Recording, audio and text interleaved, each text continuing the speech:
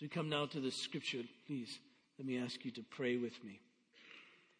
Father in heaven, we come this morning and we pray that you would be with us.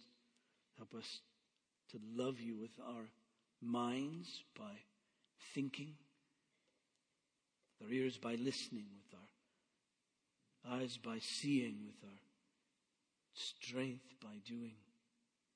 We can love you in every way, for you have loved us. So now, Father, as we come to this word, I pray for me, for us, that we'd be attentive to it, that you would enable us to believe it, where we fall short to confess and repent. And we pray that you would enable us then by your Spirit to live in a way that is pleasing, is loving to you. This we pray in Jesus' name.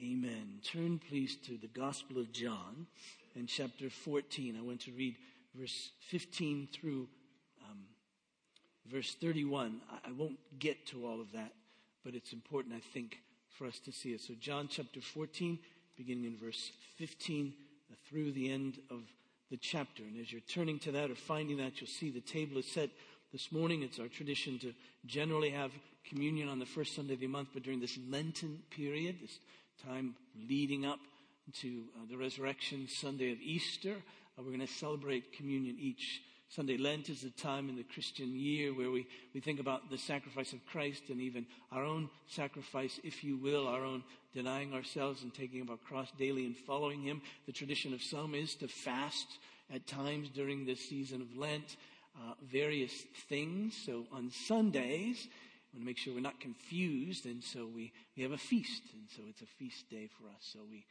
have communion each Sunday during this Lenten period. John chapter 14 and verse 15. Hear the word of God. If you love me, you will keep my commandments. And I will ask the Father, and he will give you another helper to be with you forever, even the Spirit of truth, whom the world cannot receive, because it neither sees him nor knows him. You know him, for he dwells with you and will be with you. I will not leave you as orphans. I will come to you. Yet a little while, and the world will see me no more. But you will see me. Because I live, you also will live. In that day you will know that I am in the Father, and you in me, and I in you. Whoever has my commandments and keeps them, he it is who loves me. And he who loves me will be loved by my Father, and I will love him and manifest myself to him. Judas, not Iscariot, said to him, Lord, how is it that you will manifest yourself to us and not to the world? Jesus answered him, if anyone loves me, he will keep my word, and my Father will love him, and we will come to him and make our home with him. Whoever does not love me does not keep my words, and the word that you hear is not mine, but the Father who sent me. These things I've spoken to you while I'm still with you. But the Helper, the Holy Spirit, whom the Father will send in my name, he will teach you all things and bring to your remembrance all that I have said to you. Peace I leave with you. My peace I give to you. Not as the world gives do I give to you. Let not your hearts be troubled, neither let them be afraid. You heard me say to you, I'm going away, and I will come to you. If you loved me, you would have rejoiced, because I'm going to the Father, for the Father is greater than I. And I've told you before it takes place, so that when it does take place, you may believe. I will no longer talk much with you, for the ruler of this world is coming. He's no claim on me, but I do as the Father has commanded me, so that the world may know that I love the Father. Rise, let us go from here. Now, I read all of that. I'm only going to do verse 15 and a bit of 16. But so much, you see, holds together in this whole passage. I really would have loved to have read the rest. I hope during the course of the week you'll sit in one reading and take chapter 13 and go all the way through at least chapter 16, if not through chapter 17. We'll give you this whole picture that we're going to try to unpack in the weeks to come. But you see, this verse 15 lays it all out. It begins with this expression of Jesus, if you love me, you'll keep my commandments. That runs through this entire passage. For instance, not only is it in verse 15, but verse 21. Whoever has my commandments and keeps them, he it is who loves me. And then verse 23.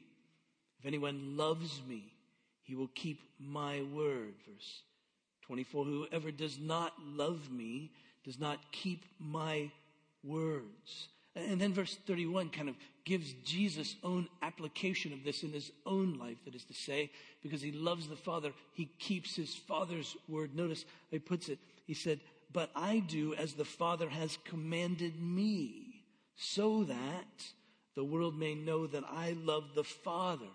So there's this tie between our love for Jesus and our keeping his word or keeping his commandments.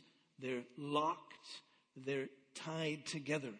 Now, this has been a crazy evening for the disciples of Jesus. They gather for this Passover meal, familiar to them, but different, because it'll be the last Passover meal necessary. Because Jesus is going to fulfill all that this Passover meal points to, and then he'll take it and he'll say, now this is how I want you to think of this. This is how I want you to take this supper. This is how I want you to commune together in my name. So you see what's happening on this this progression from this Passover to meal to what we have as communion, as reflection upon and being in the very presence of and receiving from Jesus. And they've been stunned on this night. They were stunned first when Jesus washed their feet. They didn't have a category in their brain for anybody but a humble and the lowest of servants doing that kind of task, let alone their master, let alone the Lord of glory. And so they were stunned by that. And then when he said, this is how I want you to live. I want you to live like this, not grasping to your own rights or your own honor, your own station in life, but I want you to humble yourself, whatever means is necessary in order to do good to even the lowest among you. I want you to live like that stunning expression. I want you to love as I have loved you. That will take on deeper meaning in just hours from now in their case. And then he was stunned when he said, I'm going to send you, and whoever receives you receives me. And whoever receives me receives the one who sent me, that is my Father. Think of that. And then they're stunned by the fact that there's going to be betrayal of one of them against Jesus. And then the stunning statement that Jesus makes that he's going to go and they can't follow. Because, of course, he's going to go to the cross and he's going to go into glory and he's going to sprinkle his own blood in the temple that has been made, not with human hands, but the table in glory, the temple in glory, that place there that's going to bring atonement for sin and satisfy the wrath of God against the sins of sinners. And that they're stunned by that they can't follow, but then they're stunned by the very fact that a day will come when he'll come and get them, because where he's going is a place, and he's going to prepare that place for them. His going prepares that place so that they can be with him in glory forever. And they're stunned by the fact that they know the way there, even though they don't think they know the way there. He says, you do know the way there because you know me, because I'm the way and the truth and the life, you see. And so they're stunned by the very fact that they know that. They're stunned by the fact that if they've seen Jesus, they've seen the Father. And they're stunned by the fact that they're to do the works of Jesus, even greater works than Jesus, because he goes to the Father. They're stunned by the fact that he says to them, you can ask anything in my name, anything so that the Father may be glorified in the Son, and I will do it.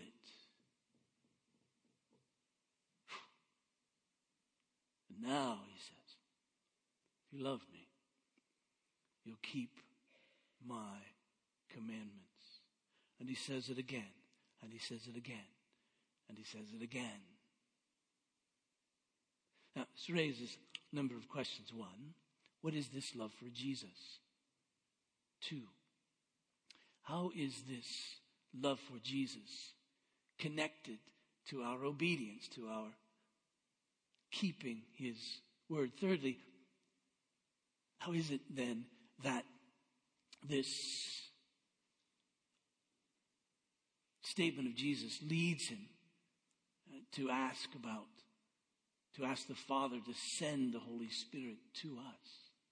So we want to know, what is this love for Jesus? How is it connected really to our obedience to him. And what really in the midst of that are we to obey? What particular does Jesus have in mind that we're to obey? And then why does this lead him to speak of the Holy Spirit? And then really what does this mean in the context of our own lives? So what really is this love for Jesus? You see, it's a bit odd, I must confess. Even though the great commandment is that we're to love the Lord our God with all our heart, soul, mind, and strength, we're to love our neighbor as ourselves. Jesus usually speaks of our believing in him. I would have expected him to say, if you trust me, if you believe in me, even if you know me, then you'll obey my commandments. But he doesn't put it like that. He doesn't even say, because I've loved you, keep my word. He says, if you love me. Jesus had spoken about love before. Matthew in chapter 10, verse 37. Jesus puts it like this, that if anyone loves father or mother, son or daughter more than me, he's not worthy of me. There's this sense of love, that extreme love, that preeminent love, that overriding love for Jesus, so that no other love compares to that love. Surely we're to love our father and mother. Surely we're to love our children. Surely we're to love our parents. But he says, if anyone loves anyone, even the ones you're to love more than me, you're not worthy of me. And you remember, there was a woman on one occasion who came into a dinner party, and Jesus was there, and this woman saw Jesus, and she washed essentially his feet with her tears and dried his feet with her hair. And do you remember why she did that, at least according to Jesus? He said she was forgiven much. She loves much. There's a sense in which he said she did it because she loves me. Not in a romantic sense. She loves me as the Son of God. She loves me as she loves God. She loves me because she's been forgiven much. She gets it, and that getting it because of the love. Not just believe, yes, believe, but love me. And now he says to us, to them, to us, if you love me, you'll keep my commandments. And we should say, of course, what's there not to love of Jesus? Phil Spector, 1958, wrote a song. If you know this song, it'll be in your head all day and you'll hate me for it. But you can't. You have to love me. But anyway, that comes later in the sermon. To know him is to love him. That song. Bob's thinking of it right now.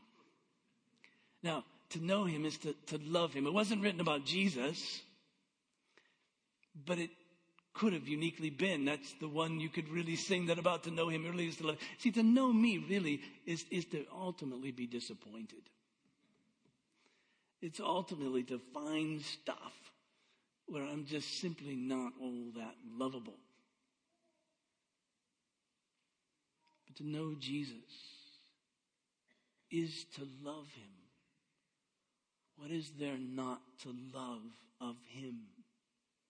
He's perfect in every way. He satisfies in every way. He never disappoints. He never breaks a promise. And he gives himself for us. There is nothing he didn't sacrifice for our well-being. To know him, you see, really is to love him. And our love for him is different than his love for us. You see, his love for us is a love that's in spite of. That is to say, we're not lovable. We haven't merited. We don't deserve his love. We do that which would, in a normal situation, in a relationship, cause the other not to love. We rebel against him. We fight against him. We offend him. We sin against him, you see. But still, he loves us. What I read after our time of confession, that God demonstrates his own love for us in this, that while we were still sinners, Christ died for us. And the whole point of that little bit in the book of Romans is who else would do that? I mean, somebody might give a great deal, maybe even their life for a good, a righteous man, but that's about it. But for their enemy, for the one who's offended, that's the kind of love of Christ, you see. And so his love for us is different than our love for him. He deserves our love. If he loves in spite of, we love because of who he is. There isn't any offense in him at all. And so you see, our love for him is merited by him. It's because of who he is and what he's done that we are to love him. Not to love Jesus is the height of injustice. That's why it's sin. He's done nothing that would lead us to despise him in any way, disparage him in any way.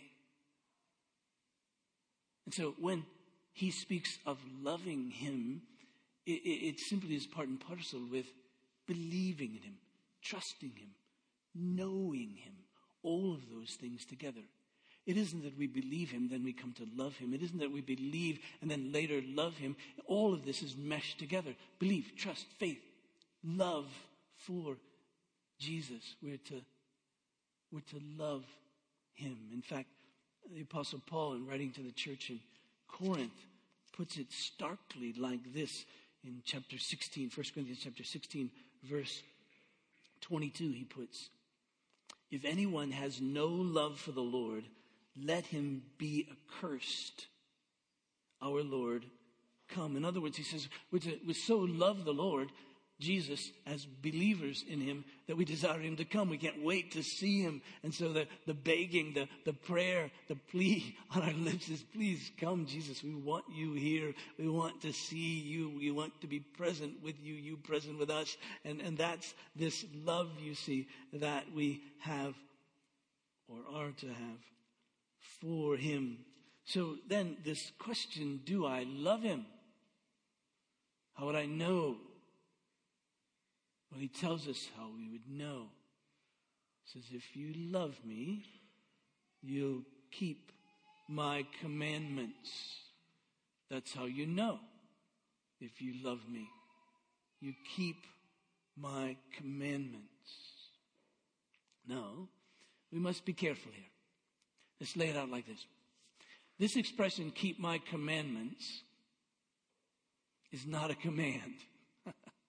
It sounds like one because it has the word commandment in it. That makes it very confusing. You'd think it's in the imperative, if you will. You think it's a command to keep his commandments.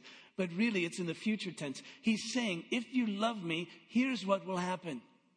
If you love me, this is what is consistent with my love. This is what's expected. This is inevitable. All those who love me will keep my commandments. Implied, if you don't keep my commandments, you don't love me.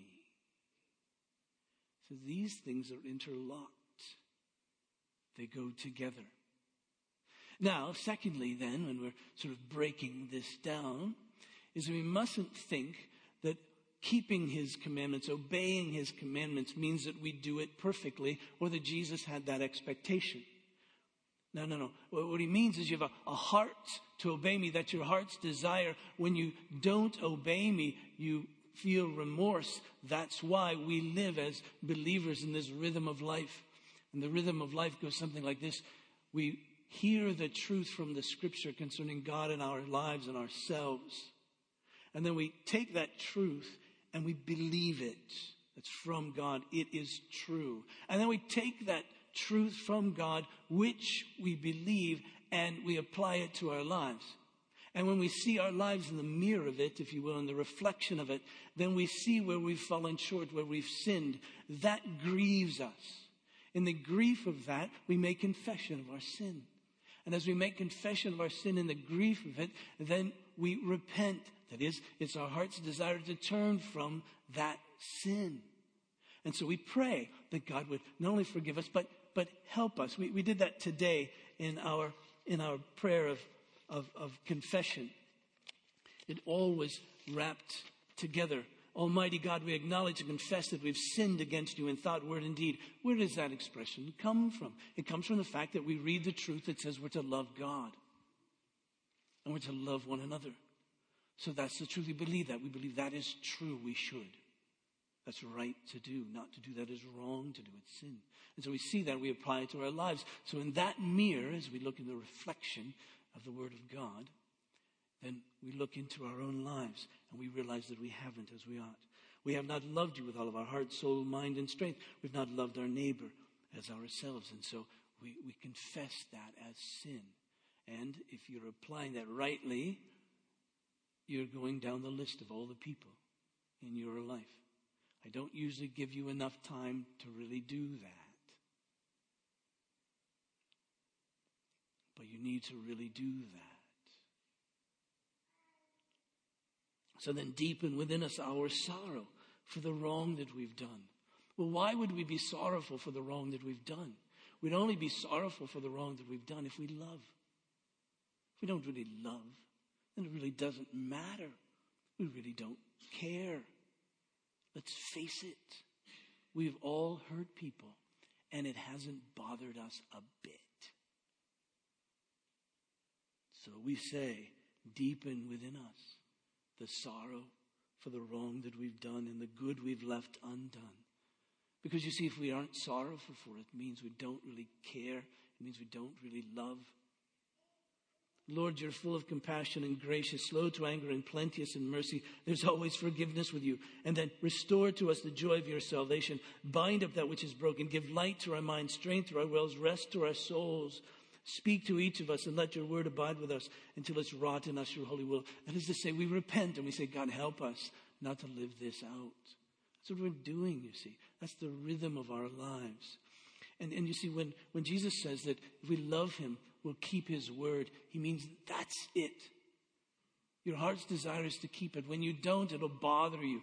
When you don't, you'll struggle with it. We all do. Husbands struggle to love wives. Wives struggle to love husbands. That's true. Just because we don't, from time to time, doesn't mean we don't love.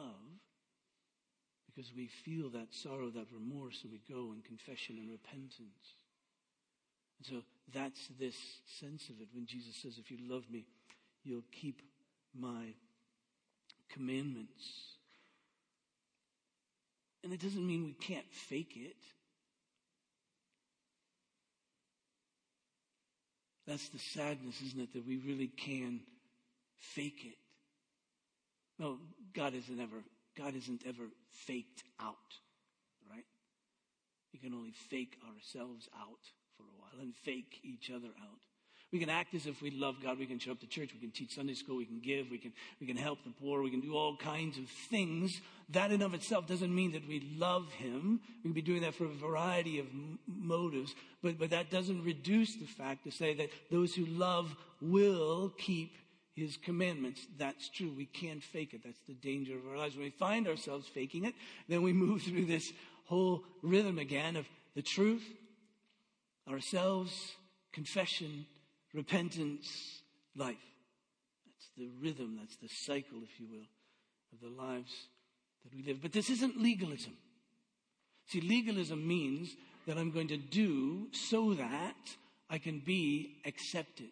I'll obey, I'll keep his commandments so that then I'll merit his acceptance. This isn't it at all. Jesus, if you love me. You see, those who love him are those who have been loved by him. When I read out of this passage in 1 John chapter 4, we love. Why? Because he first loved us. See, our love for him is a derivative. It comes from the fact that he's loved us. Loved by him, his love has been poured out into our hearts by the Holy Spirit. I read that too, Romans chapter 5. If you were listening to all the passages I read today, you don't have to listen to this. It's all there. We love because he first loved us. If you love him, it means you've been loved by him. And being loved by him means that he's died for you, Christ has. And you know that, and you believe that, and you trust that. And so you've come into this Christianity, this peace with God, not because of your own merit, anything you've done. You've completely erased that. You've said, no, that isn't it at all. But now that I'm in, that I've been loved, who am I? Who's He made me to be? He's made me to be, making me to be a lover of God. I wasn't. That was my sin. But now He's dealt with my sin. You see, when Jesus deals with our sin, He deals with the whole of it, not the part of it. He deals with the whole of it. You see, the sin results in our guilt and condemnation. Sin results in our corruption. That is, that we're bent against God. It's the nature of our lives in sin. And so when Christ comes, He deals with all of that, not just part of that. And so He comes and He deals with our guilt. That's what the blood of Christ deals with. His death deals with our guilt. And we ask His forgiveness. We receive it. We're forgiven, pardoned, justified, that is, declared righteous in His sight. But that isn't all. He also deals with the corruption caused by sin in our hearts. Because He loves us, He doesn't want to leave us in the condition that He found us. And so that's what it means to be born again. To have this new life, this new inclination. So not only does He deal with the guilt, He deals with the corruption, the pollution in us caused by sin. And so here's how the law functions in our lives. Here's how these commandments function in our lives. First of all, the Holy Spirit takes us to the commandments of God, and those commandments break us. We talk about being broken. First and foremost, there's a moral brokenness in our lives. Often we speak of brokenness and we think of all the bad things that have happened to us and how that's affected us. And that does cause us to be broken. We live broken lives in that sense. But there is something deeper and even first before all of that. It's this moral brokenness that we have in our lives because we've sinned against God. And so when Jesus comes, of course, by His blood, He deals with that brokenness. So the Holy Spirit takes us to the law and it breaks us and it leads us, convicts us of our sin. So we go to Christ for forgiveness. But then you see, the Holy Spirit takes us back to that law and He says, now, here's how you love God. And we say, that's what I want. That's who I need to be. Now, as I said, we don't do it perfectly, so we're always living in this cycle of seeing the truth and confessing and asking and living and all of that. But you remember how Jesus summarized the law. He summarized it really in one word. Love. Not restriction, not bondage, but love. See, love always has rules. Every husband knows that. Not initially. Right? But you know, because you break them. And then you learn what they are. Every relationship of love, every wife knows that in relationship to her husband. Because the rule says, this is how you love me. This is what love means. And so we don't think we know what it means. We go to God and say, what does this mean? How do I love you? And He says, all right, here's how you love me. Don't have any other gods before me. To love me means that you look to me for me to define your life and to direct it.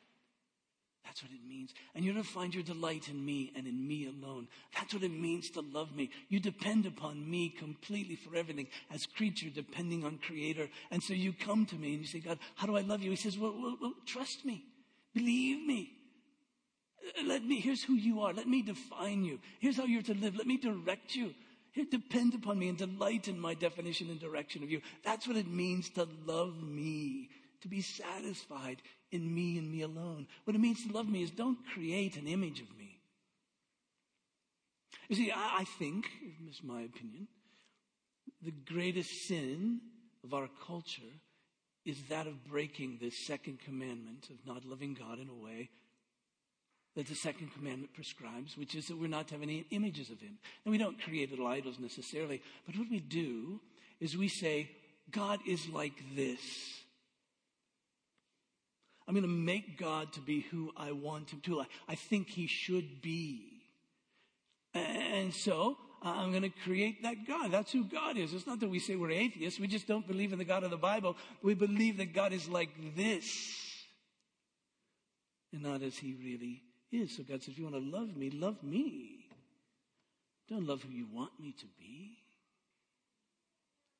How many kids have said to parents, love me, not who you want me to be? Or wives to husbands, love me, not who you think I ought to be. And God says, no, love me. I learned recently of a man who was singing in the choir of a church and living with a woman who isn't his wife. How can you do that? That isn't love to God, nor to this woman, by the way. But it's saying, here's who God is. I can sing in the choir and worship him, and I can live with a woman who isn't my wife because God's okay with that. And God says, that isn't who I am.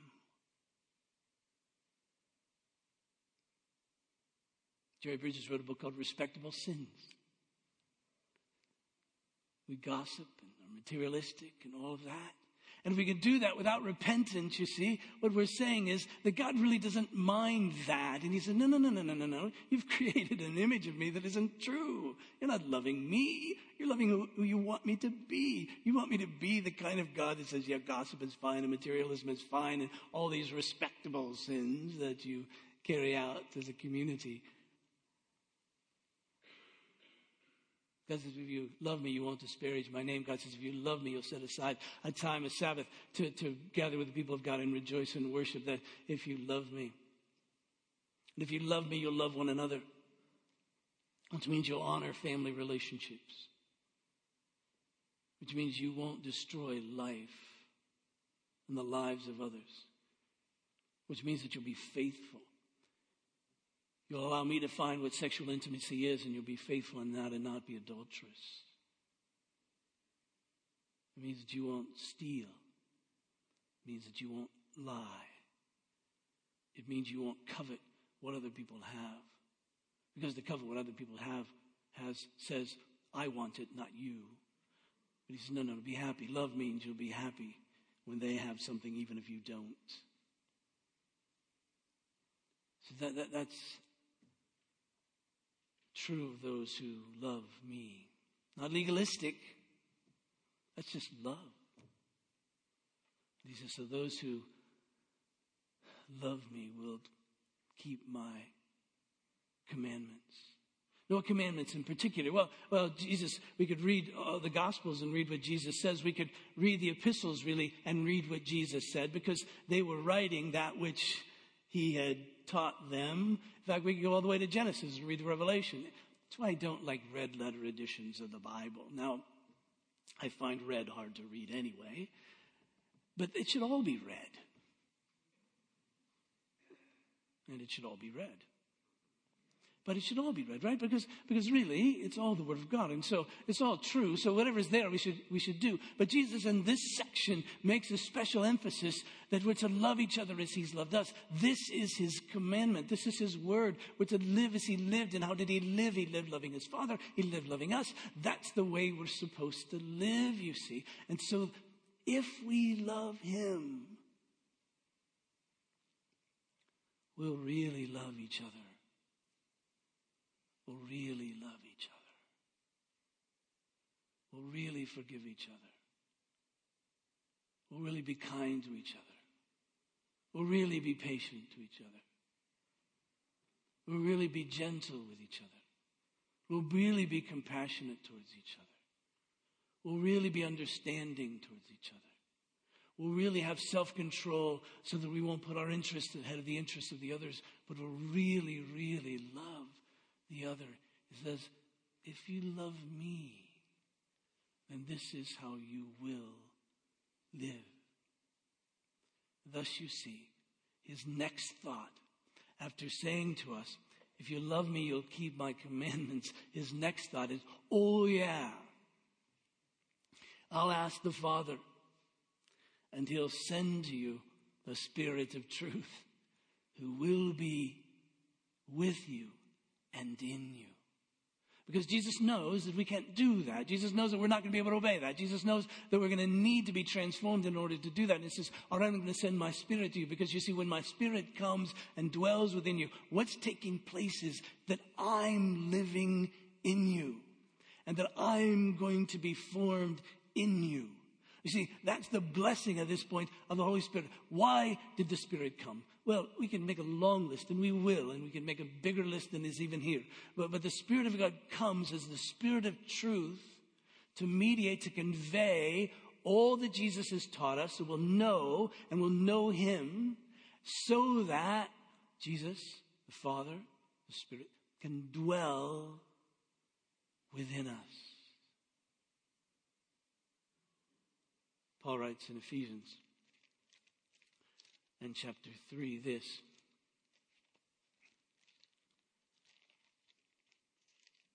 He says, verse 14, for this reason I bow my knee before the Father, from whom every family in heaven and earth is named, that according to the riches of his glory, he may grant you to be strengthened with power through his Spirit in your being, so that Christ may dwell in your hearts through faith. Christ dwells there. This is the one who really live. That's what it means to dwell, to really live in us. That you may be rooted and grounded in love, and may have strength to comprehend with all the saints what is the breadth and the length and the height and the depth, to know the love of Christ that surpasses knowledge, that you may be filled with all the fullness of God. You see, when Christ, by the Holy Spirit, comes to dwell within us, can we say this? That love himself dwells within us. That when the Holy Spirit comes to dwell within us, to be in us, can we not say that because he's the very Spirit of truth, the very Spirit of Christ, sent by the Father to show us, to reveal to us Christ, can we not say that love himself lives within us? And so how do we know that? How do we grow in that? How do we come to love him? Well, that night that Jesus was betrayed, he said, this is what sparks love in you. He took bread and he broke it and he gave it to his disciples and he said, this is my body, which is given for you. This is the full extent of my love for you. To give myself. The same way he took the cup. And after giving thanks, this too he gave to his disciples. And he said, this cup is the new covenant in my love, in my blood shed for many, for the forgiveness of sins. And do this in remembrance of me. The apostle says that as often as we eat of this cup and drink of this cup, eat of this bread, we declare the Lord's death until he comes. What are we declaring? In very essence, we're declaring the very love of God, the very love of Christ. This is it. Just think about this. You see, the way that we come to love him is not by saying, oh, I gotta love him, The way that we come to love him is by thinking about how he's loved us. This is love. Not that we loved him, but that he loved us. Paul writes in 2 Corinthians 5:14, it's the love of Christ that compels us. We think of his love for us. And what that does is it causes us to be thankful. It causes us to be in awe. It causes us to love him. This is how he's loved us. Let's pray. Father in heaven, I pray for me, for us, that we would see in the very passion sacrifice of Christ his love for us.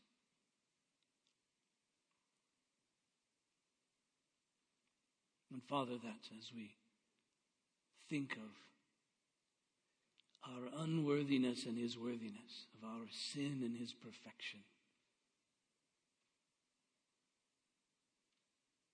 of his sacrifice for us, as he, the Lord of glory, humbling himself